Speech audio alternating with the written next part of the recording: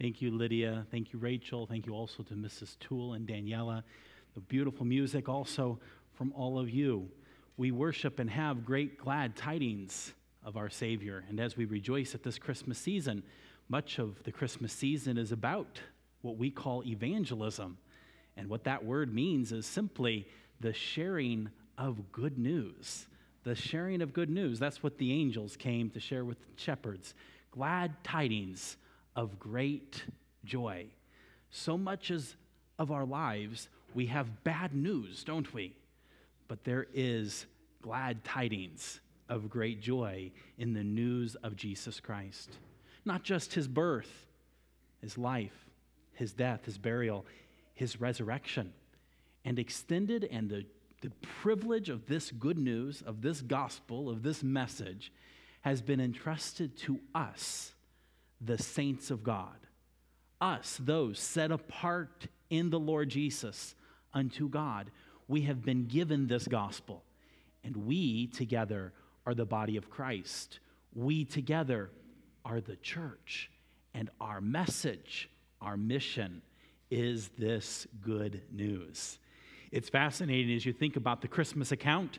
The good news of Jesus was communicated to the shepherds by angels. But as we consider and look through the biblical model of evangelism and the continuing sharing of good news, God has chosen not to do it through his angels. He has chosen to do it through his church. And it is a vitally important subject. The church is an important body. We are important in God's plan. We are the church. The church is not a building. Some of you get frustrated with me sometimes because you'll ask, are you at the church? And I always say, no, the church doesn't get here till Sunday. And, and so sometimes like, you know what I mean. And yes, I know what you mean. I am in the church office or the church building, and sometimes people look at my kids weird because I intentionally try to add on that word building or add on that word office because I want to stress to myself because, we take that for granted. I'm thrilled that you all take that for granted. But sadly, in different parts of the world, even in our own community, people do perceive church as buildings. In fact, in certain parts of Europe, your big, beautiful churches are not churches. They're actually museums. There's no church in those buildings ever.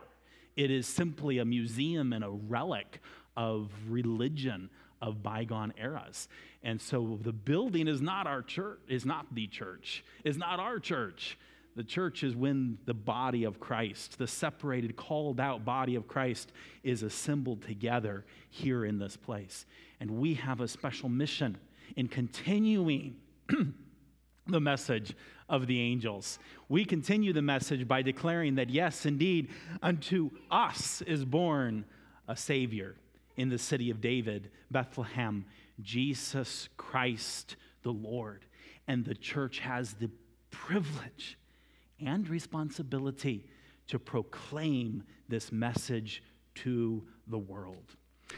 We continue this morning, though it be the week before Christmas, on our topic and continuing our series on our church's statement of faith, on what we believe. And as we look at the next section of our church's statement of faith, we come to the church, where we declare, we believe that the local church is a group of called out, baptized believers, banded together by covenant for the purpose of worshiping God in spirit and in truth, for instruction in the Word of God, for furthering the gospel around the world, for observing the ordinances, for prayer, and for Christian fellowship. And really, the whole New Testament could be listed as our reference for this, but we've chosen to list Matthew 28, verse 19, John 4, verse 24, and Acts chapter 2 and verse 42. Before we launch into our study this morning, let us seek our God and pray to him to teach us. Gracious Heavenly Father, we give thanks to you that you are our God and that you are our Father. You are our Creator, and you are our friend. We give thanks to you as we lift you up and exalt you. May we truly, both as an assembled body, worship you in spirit and in truth. And may we as individual members of your body, in all of the different places that you lead us throughout the days, weeks, minutes of our lives, may we moment by moment worship you. As we look to your word, dear Spirit of God, teach us, illuminate us, help us to understand. And I also pray that you would help us to understand that we may obey, that we may live what we believe. And Lord Jesus, we thank you that you are the head of your church. You are the head of this body. You are the Savior of this body. And we rejoice in the good news, the glad tidings of great joy declared to those shepherds that a Savior was born in the city of David. You, Lord Jesus, are our Savior. And may we as your body, your church, go forth proclaiming this good news. We pray these things in your name. Amen. The church, we have a mission. We have a purpose. This is obvious to all of us, I hope, to know that the church is not a club. We're not a country club. We're not some kind of a club, the chocolate club or the chess club or the golf club or whatever club it might be. You might have the hunting club. Church isn't a club. The church is a body. The church, as we see in our statement of faith, is a group of people called out. That's really what the word church means. Ekklesia is the Greek word. We see on our exit sign, X. That comes from Greek. It means to go out. That's the way out. The book of Exodus is called Exodus because it's the going out of Egypt. The ekklesia is a group of people here called out. That's the reason why this phrase is used in our statement of faith. It's not a membership in a club, but it is a membership in the body of Jesus Christ. We are called from the world. The world is full of people, and there's lots of different kinds of people. This called out group are not whites or blacks, for they are both. It doesn't matter what color you are, what race you are. You can be called out from any ethnicity. We all can be a part of this body. It doesn't matter. You don't have to be rich or poor.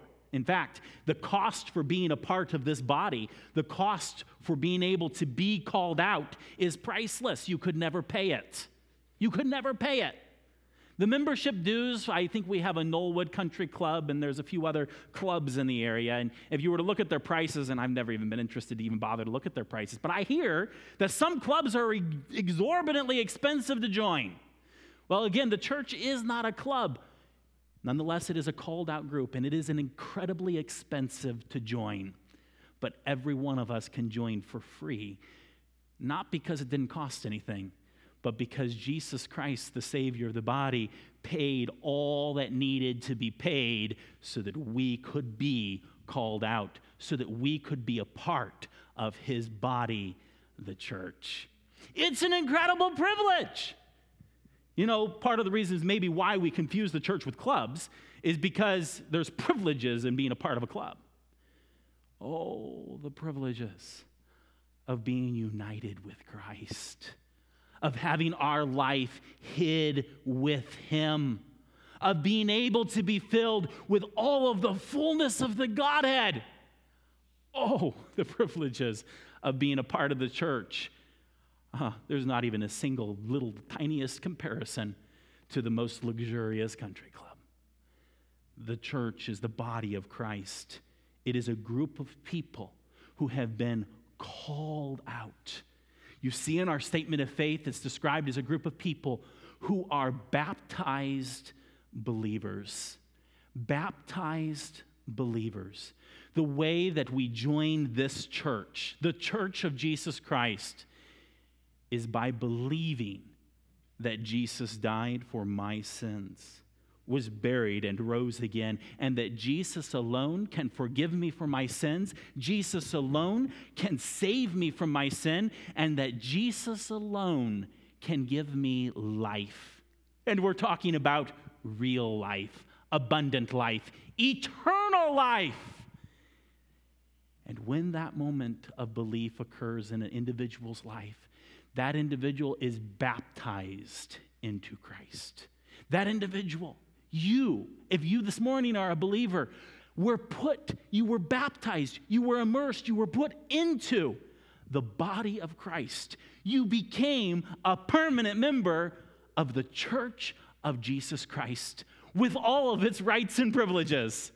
And the rights and privileges are being joint heir with Jesus Christ, the eternal Son of God, united with him. That's unbelievable. But that's what we have to believe to be a part of it. What a glorious truth it is. When you see that in our statement of faith, that word baptized, you might say, wait a minute, you kind of explained that different than how I understood being baptized. Well, I did that intentionally because what we oftentimes associate as baptism, of when a person is dunked in water, either in a tank or in a lake or wherever, we refer to that as baptism. But it's vitally important for us, and we're going to come to this later, so I won't go spend a lot of time on it, but it's vitally important for us to recognize that water baptism is very important, and it's part of being a part of the local church. But that baptism is only a picture. It is only a symbol. It is only an illustration of the reality of us being dead in trespasses and sins, believing in the Lord Jesus Christ, whereby we are buried with him by baptism into his death, whereby we are raised with him in life, newness of life, that we walk in newness of life. And so baptism that we see of water baptism is simply the illustration of one who was dead in trespasses and sins, being crucified with Christ, buried with him under the water, up out of the water, symbolizing that we are new creatures, that we have new life, and it is the life of the Lord Jesus in us.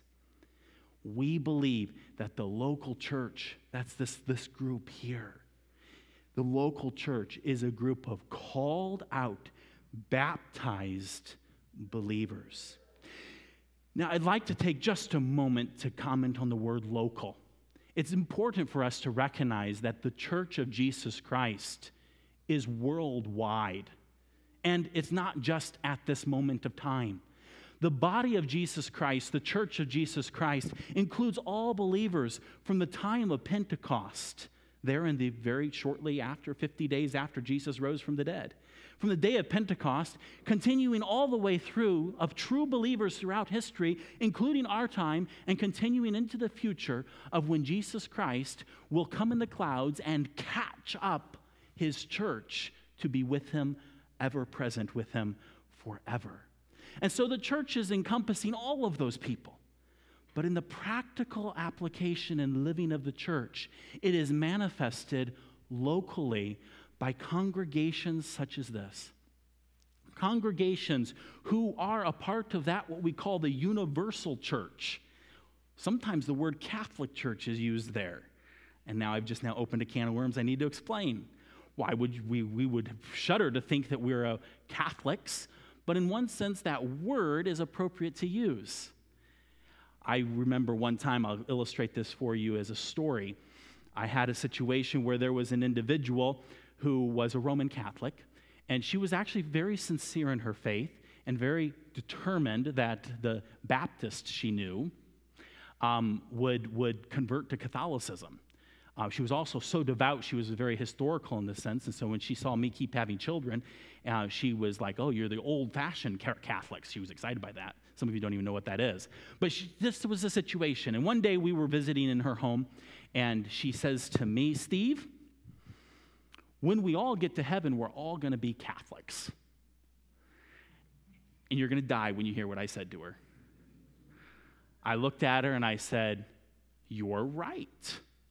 We'll all be Catholics. We just won't be Roman Catholics.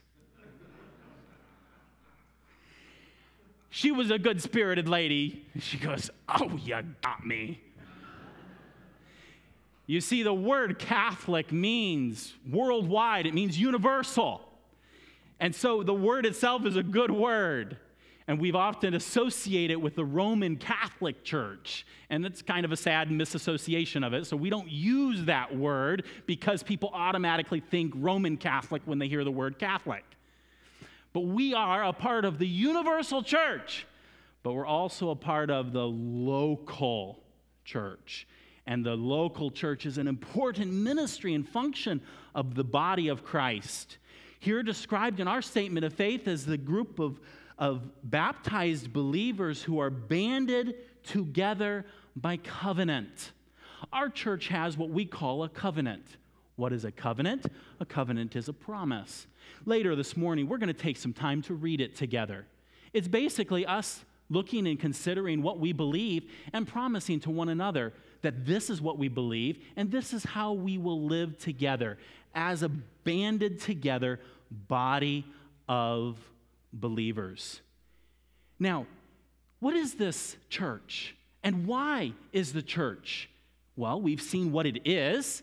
The church is a called out group of individuals, baptized believers. That is the church. That's what the church is. But what's our purpose? Why did Christ say, "I will build my church"? Why is the church so important? Because we have a mission. We have a purpose. You know, you think of different clubs, groups, and oftentimes they have different purposes. I've heard that there's a chocolate club. I've wanted to join one. Harrison Elementary School had it, and they don't have it anymore. And I was kind of disappointed because that's a club I would kind of like to join. But what is the chocolate club? I haven't read their statement purpose or whatnot. I don't know what their purpose is. I imagine it has to do with eating chocolate.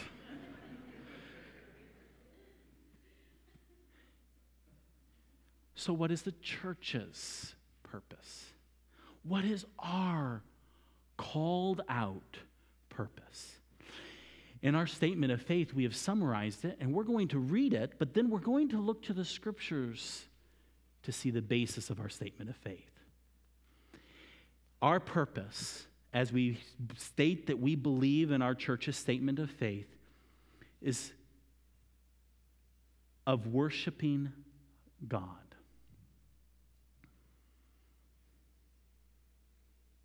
In spirit and in truth. 1, worshiping God. 2, for the instruction in the Word of God. 3, for furthering the gospel, the good news around the world.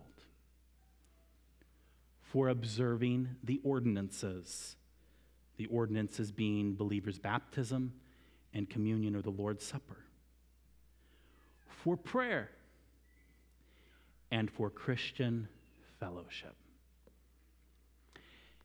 This is our purpose. These are what ought to be our goals. And it is vitally important as the church moves forward in life that this purpose not be forgotten. There are many things that can distract us. And by the way, many good things, like chocolate. But that can't be our focus. That can't be our focus. And we have to be alert in recalling and knowing what our purpose is. Because sometimes, I don't want to come across judgmental, but I want to say it the way it is.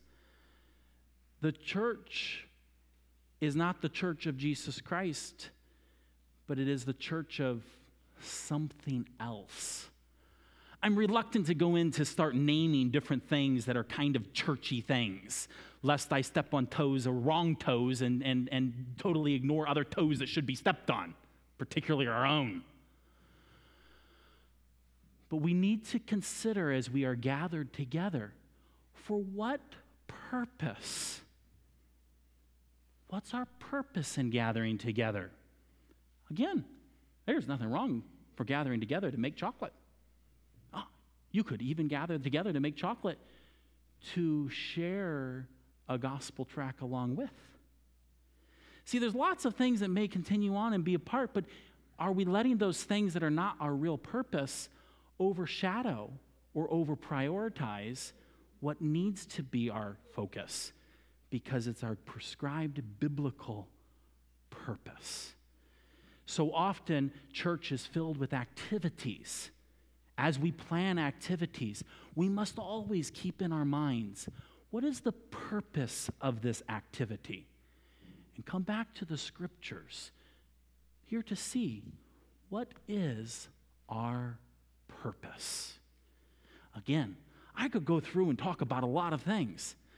One of the reasons, again, I hesitate to do that is because so often for us, it's easy for us to look outside at others and go, that, and not see our own problems. And so I acknowledge that as I ask us together to say, where are we focused in the wrong place? And to encourage us all to consider what is our purpose. Again, worshiping God, the instruction in the Word of God, the furthering of the gospel around the world, the observing of ordinances, baptism and communion, for prayer, for Christian fellowship. These are our purposes. Take your Bibles and turn with me to John chapter 4. Jesus is in this situation, making a very high priority of going through a particular region, the region of Samaria. By the way, most Jews didn't do that. They took the long way around, so they didn't have to go through Samaria. But Jesus said we must needs go through Samaria. Had to. Why? Because he knew there was a woman there who needed to hear something, and praise God, that woman was there who needed to hear truth. And praise God, he has inspired and preserved that history so that we could learn from it. We don't have time this morning to go into all of the historical detail or the context of what took place in that conversation. I hope you know about it. It's the account of the woman at the well in Sychar, where Jesus met with this woman. They had a lot of theological debates. Isn't that interesting? We have lots of theological debates nowadays. Sometimes, though, we call it politics, and sometimes we call it whatever. Ultimately, it's fascinating how it all comes back to theology. They had some discussions, and the way that Jesus handles many of the different discussions is brilliant. Well, at the time that this situation happened, the temple of Jerusalem was still there, and it was in the dispensation of the law of the Old Testament. And in that day, if you were to worship God, what Jesus says is true universally of all ages, but there was a particular significance to coming to Jerusalem to worship. And Jesus acknowledges that point to this woman who had her own little cultic Jewish religion of worshiping up there in Samaria. And he affirms, now, yes, salvation of the Jews, the worship is in Jerusalem. But when he made that statement, he indicated there's about to be a very special change in this system.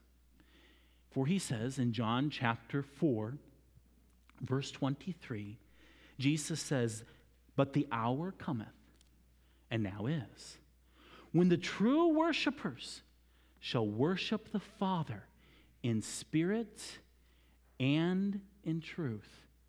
For the Father seeketh such to worship him. God is a spirit, and they that worship him must worship him in spirit and in truth." Notice that Jesus said that the time shall come and the time now is. The truth is that whenever you worship God, it must be, whether it was in the days of the Garden of Eden with Adam and Eve, or will be yet an eternal state future, it must be in spirit and in truth. But there's a change that's about to happen, because what this worship focus and center of worshiping God in Jerusalem with animal sacrifices is about to change, because the sacrifice of the Lamb of God once for all is about to change that. And Jesus says that we worship in spirit and in truth. One of the purposes of the called out body of baptized believers is to worship God. Just like baptism, just like the word church, the word worship is sometimes misunderstood. Sometimes people think that worship is singing. Just so you know, you can worship by singing. But worship in and of itself is simply this. I'm saying simply to decomplicate it, because it's actually a glorious thing. But it is simply the lifting up of God. The lifting up of God. It was worship to declare glory to God in the highest. Why? Because He is God, is worthy of glory, honor, and majesty. He's the only one worthy of glory, honor, and majesty. And when we worship Him, we see Him in that way, and we lift Him up. Now, one of the incredibly profound things of this is that God is high and lifted up. How do I lift Him any higher? I can't.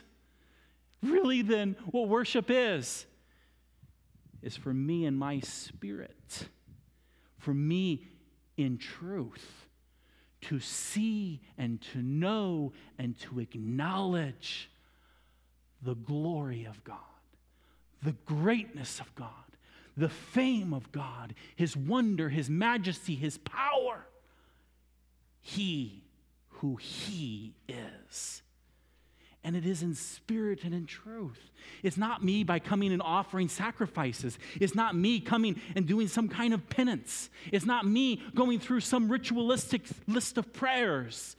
To worship is to exalt and to lift up and to acknowledge God for who He is.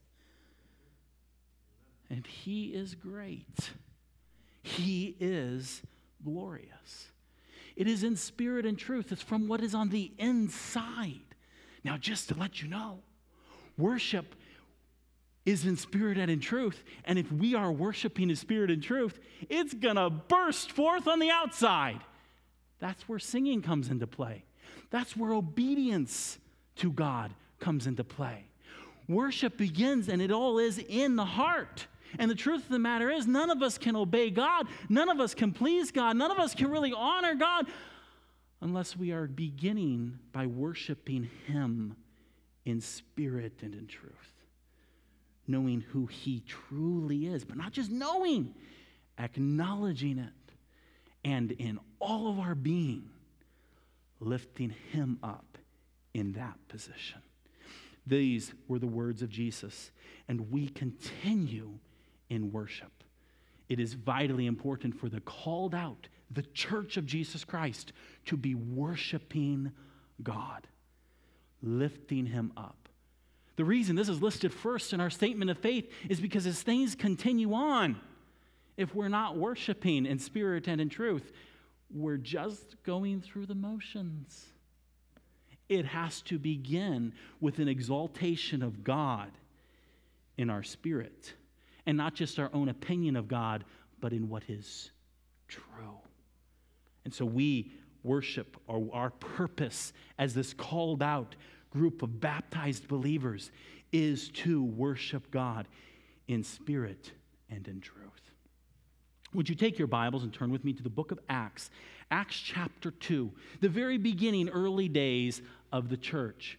where we find laid out very simply the truths communicated here as we continue on. What's our purpose? Again, our purpose is the worshiping of God in spirit and in truth, for the instruction in the Word of God, for furthering the gospel around the world, for observing the ordinances, for prayer, and for Christian fellowship. The instruction of the Word of God. Look with me at Acts chapter 2 and verse 42. This is speaking of those who had just received the Lord Jesus Christ. Oh, what a glorious day it was of those who had received the Lord Jesus Christ.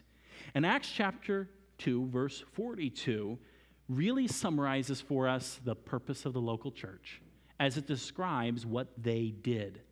It says, and they continued. It doesn't mean they just gathered together once. They continued. It was an ongoing thing. They continued steadfastly, meaning it wasn't just some flippant thing. It was with earnestness and sincerity. They continued steadfastly in the apostles' doctrine and fellowship and in breaking of bread and in prayers. Here you see the most basic, simplistic summary of the purpose of the local church. The first one there of continuing steadfastly in the apostles' doctrine. Well, what is doctrine? Well, just lest you're confused, there's one reason why in our statement of faith it's tweaked a little bit. It's the instruction in the Word of God. The word doctrine means teaching. The key part of the church is the teaching, the instruction in the Word of God. Remember, as we've continued or began our series on what we believe, the first topic we looked at was about this book, the Word of God. This book is our foundation and basis, and one of the primary purposes of the local church and the assembling together of the church is the teaching, the instruction in the Word of God. Why is this important? Because in the Word of God are the wonderful words of life. The Scripture declares itself as wonderful words of food, whereby we eat and find sweetness. The Scriptures are declared to be in food in such a way of nourishment that without them we cannot live. In fact, Jesus Christ is manifested through the Word and even chose to refer to himself as a title of being the Word made flesh. This is a primary and vitally important part of our lives as a church. And I don't mean also just on Sundays. In our own personal lives, our relationship with our God through His Word and Holy Spirit is vitally important individually, as individual members of the body of Christ, as individual families, as even little subgroups. Our gathering together needs to very much have this at the center and in the focus. And again, not just as some rote, routine, flippant thing, but of a sincere seeking for this to direct and change our lives. This is done in the assembly of the church in many different ways, and we must keep it as a priority, as a focus. It is continuing steadfastly in the apostles' doctrine. It is the instruction in the Word of God. Now, our statement of faith jumps right from this to another command that's inferred here in Acts chapter 2, but is not explicitly stated. Well, it's actually kind of incredible because I say that it's inferred. It's the gospel spreading, the evangelization of the world. It's the spreading of the gospel to the world. And what we actually see happening is that's what happens before and after verse 42, is evangelism. And it's commanded by the Lord Jesus Christ. If you take your Bibles and turn with me to the last chapter of Matthew chapter 28, we find that a commission has been given to the church. Remember, The angels that night on the hillside of Bethlehem proclaimed the glad tidings. That's the gospel to the shepherds. It is our privilege, and it is the church's responsibility to continue to spread those glad tidings around the world. Jesus said, Matthew 28, verse 18, all power is given unto me in heaven and in earth. Go ye therefore and teach all nations, baptizing them in the name of the Father and of the Son and of the Holy Ghost, teaching them to observe all things whatsoever I have commanded you. And lo, I am with you always, even unto the end of the world. You see, here we have the church being sent forth to go. Now, the church itself is an assembly of baptized believers. Now, we got to be careful about thinking we're some kind of little club. In fact, New Testament teaches us repeatedly that we assume there are unbelievers among us. We're to conduct and behave ourselves anticipating that there are unbelievers among us. Now, some of this might surprise some of you, but there are unbelievers here present today. It's very important for us to recognize that. People don't just automatically become a part of the church. You have to be a believer to join the church. And we have a responsibility to be sharing the gospel, both with those who are here present unbelieving, and also to be going and sharing the gospel. Going and sharing the good news, making disciples, teaching those who believe on Jesus, who are baptized, to observe what Jesus has commanded. It's all tied together. This is very important for us, collectively as a church, as well as us as individuals. There needs to always be a focus of sharing good news and of teaching those who receive the good news to observe, that is to see, know, understand, and obey what Jesus has commanded. We call that discipleship, or making disciples.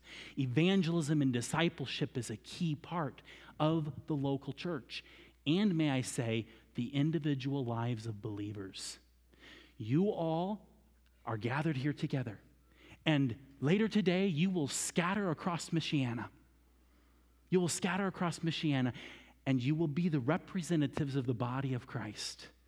And in those places, you have the privilege and the responsibility to proclaim the gospel of Jesus Christ, these glad tidings, to be seeking to make disciples. Please begin in your homes. Continue to your family, to those you know, to those you work with, and don't forget the strangers. And even, you may go out of your way. May I say you not just may go out of your way, please do go out of your way to share the gospel with every creature. Some are called to go across the world, perhaps you, to share and to reach people, to share these glad tidings. As a church, we have these responsibilities. As individuals, we have these responsibilities.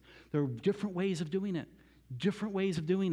but it all comes back to, are we doing it?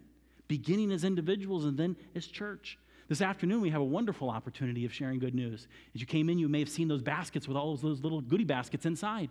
This afternoon, our plan is not to have an afternoon service here, but to go across, just 2 blocks away, right over there on Western Avenue, to a health and rehab center where we want to carol and sing, and we want to pass out treats. And in those treats are little gospel tracts. In our countenance, in our words, we want to be proclaiming and sharing the glad tidings of Jesus. This is just one way of it being done, as a smaller group of the church, you might say, or the whole church together, of reaching this group of people. It ultimately, though, begins with you and I individually and personally being bold in the sharing of the gospel.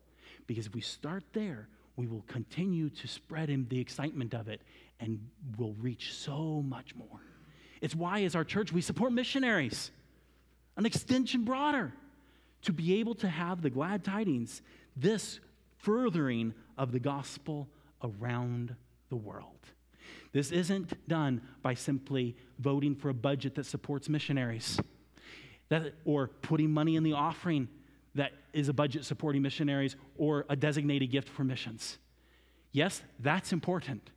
But it is so much more important that we are engaging in it personally in the relationships that we have, and that we are supporting more than just with money and also more than just prayer, but in true, earnest support of those we support to further the gospel around the world.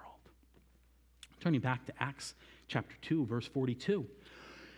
The apostles and those who were there in the early church, they continued steadfastly in the apostles' doctrine. And it tells us here that they also did in fellowship, in breaking of bread, and in prayers. Our statement of faith declares that the purpose is the observing of ordinances. We're not going to spend a lot of time on this because we're going to spend special time on it as our statement of faith actually continues and deals with both the topic of believers' baptism and the Lord's Supper. And then also for prayer. Prayer is very, very, very important, again, beginning individually and continuing as a church. You know, we don't just have prayer in the time when pastor leads in prayer or when we have the afternoon services dedicated to prayer. We need to be always and continually praying. Can I offer a suggestion to you? As you share your week and as you share the joys and you share your burdens with one another, whether it's in the mingling time or over the dinner table, will you take time to stop and pray? Let's continue in prayer. Continue steadfastly in prayer. All of that our purposes are, we're going to get in major trouble if we start going on with them not seeking the power of God, which is received when we ask. When we ask, when we talk to our God and petition Him, praise Him, worship Him, and thank Him. Let us continue in prayer and in Christian fellowship. This one also needs a whole sermon. Fellowship, just as a newsflash, is not eating food together. Well, you can kind of sort of have fellowship in that time, but it's a whole lot richer. It's a whole lot deeper. And really, fellowship encompasses everything that we have just learned about of our purposes. There is fellowshipping around the Word of God. There is fellowshipping in worship. There is fellowshipping in the gospel. There is fellowship in the observing of the ordinances. There is fellowship in prayer. There's fellowship in suffering. There's fellowship in trials. There is so much fellowship in which we spend time together, encouraging one another as we continue together in this journey as members of the body of Christ, as brothers and sisters in Christ, as these baptized believers. Will we today glory in the church of Jesus Christ? What does that mean? Well, it is to rejoice in the wonderful privilege we have as individuals to be a part of something this awesome. The church of Jesus Christ. It is to glory and to rejoice and to give thanks in that we have such an incredible purpose in life. So often we get discouraged because we lack purpose. That's not God's fault. That's my fault. That's our fault. We need to see and know that God has purpose for us and for us to worship Him. And as we worship Him in spirit and in truth, He will fill us with His Spirit and He will accomplish His purposes through us. And so it is for us to yield to Him, to worship Him, and allow Him to complete His good works through us. That's how these purposes are done. And we together join together as a body. The beginning of our statement of faith here regarding the church says that we believe that the local church is a group of called out, baptized believers banded together by covenant. I'd like you to take your hymnals and turn to the back of them where we have printed a copy of our church covenant.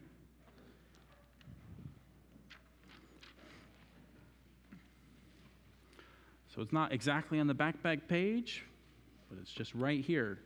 It's a sticker put in there. Some of you, I believe all of you should have it, but there's some hymnals I've discovered don't all have it. Would you stand with me, and would you, together with me, read this in unison?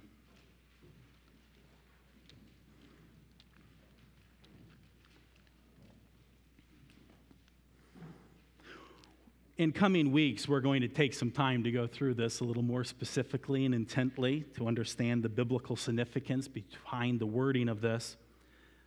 But I'd like for us to just take some time here to consider the words of this covenant that we have as brothers and sisters in Christ and have joined together as a body here in a local church. Would you read it together with me in unison? Having been led, as we believe, by the Spirit of God, to receive the Lord Jesus as our Savior, and on the profession of our faith, having been baptized into the name of the Father, and of the Son, and of the Holy Spirit, we do now in the presence of God, angels, and this assembly most solemnly and joyfully enter into covenant with one another as one body in Christ.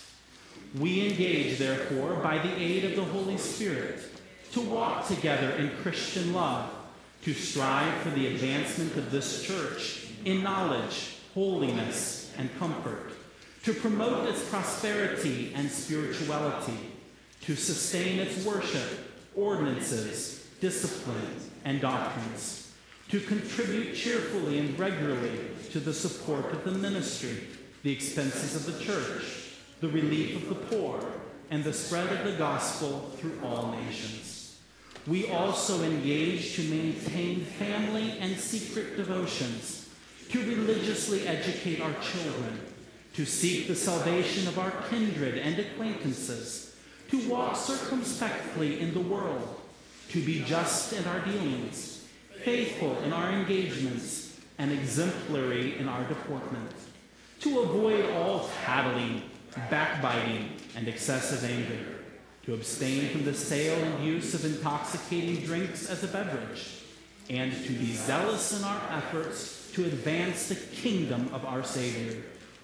We further engage to watch over one another in brotherly love, to remember one another in prayer, to aid one another in sickness and distress, to cultivate Christian sympathy in feeling and courtesy in speech, to be slow to take offense, to always ready for reconciliation, and mindful of the rules of our Savior, to secure it without delay.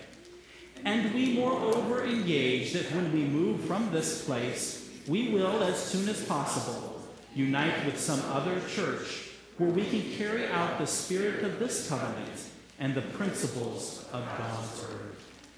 Gracious Heavenly Father, we give thanks to you to be part of the body of Christ. We rejoice in this privilege. May we recognize its significance, and I pray for myself, for my brothers and sisters here this morning, that each one of us would live in the reality of being a member of your body, and that you might be glorified by your church, through your church, that we might worship you, not in outward ritual or motions, but in sincerity and truth from our spirit. I pray that we would be faithful in engaging to proclaim your gospel, your glad tidings, your good news to all those in this world, that we might make that a priority and an effort in our daily lives. Lord, I pray that you would give us all a thirst and a hunger for your word, and that we would continue steadfastly in the teaching of your word, both in hearing it, sitting under the teaching, and also doing it. Lord Jesus, help us to be teachers, disciplers of your word in the different ways in which you have called us. I pray that we would continue steadfastly in prayer, praying one for another, praying for the purposes that you want to accomplish through us, praying for laborers to be sent forth into your field, white unto harvest, that we would be faithful and that we would continue steadfastly in such prayer. I pray that you would teach us what true fellowship means, that you would give it to us, that we as your family, we as your children, might walk together in unity with a common purpose and a common goal, for we are one in you, Christ Jesus. Sanctify us through your word, and may we be one even as you, Lord Jesus, dear Heavenly Father, are one. Lord, we pray that as we continue in the ordinances, declaring in these symbols what you have done for us spiritually, we pray that others might see, others might believe, and we might then continue in discipling them for your glory. May we continue in these things, and may you be glorified through us.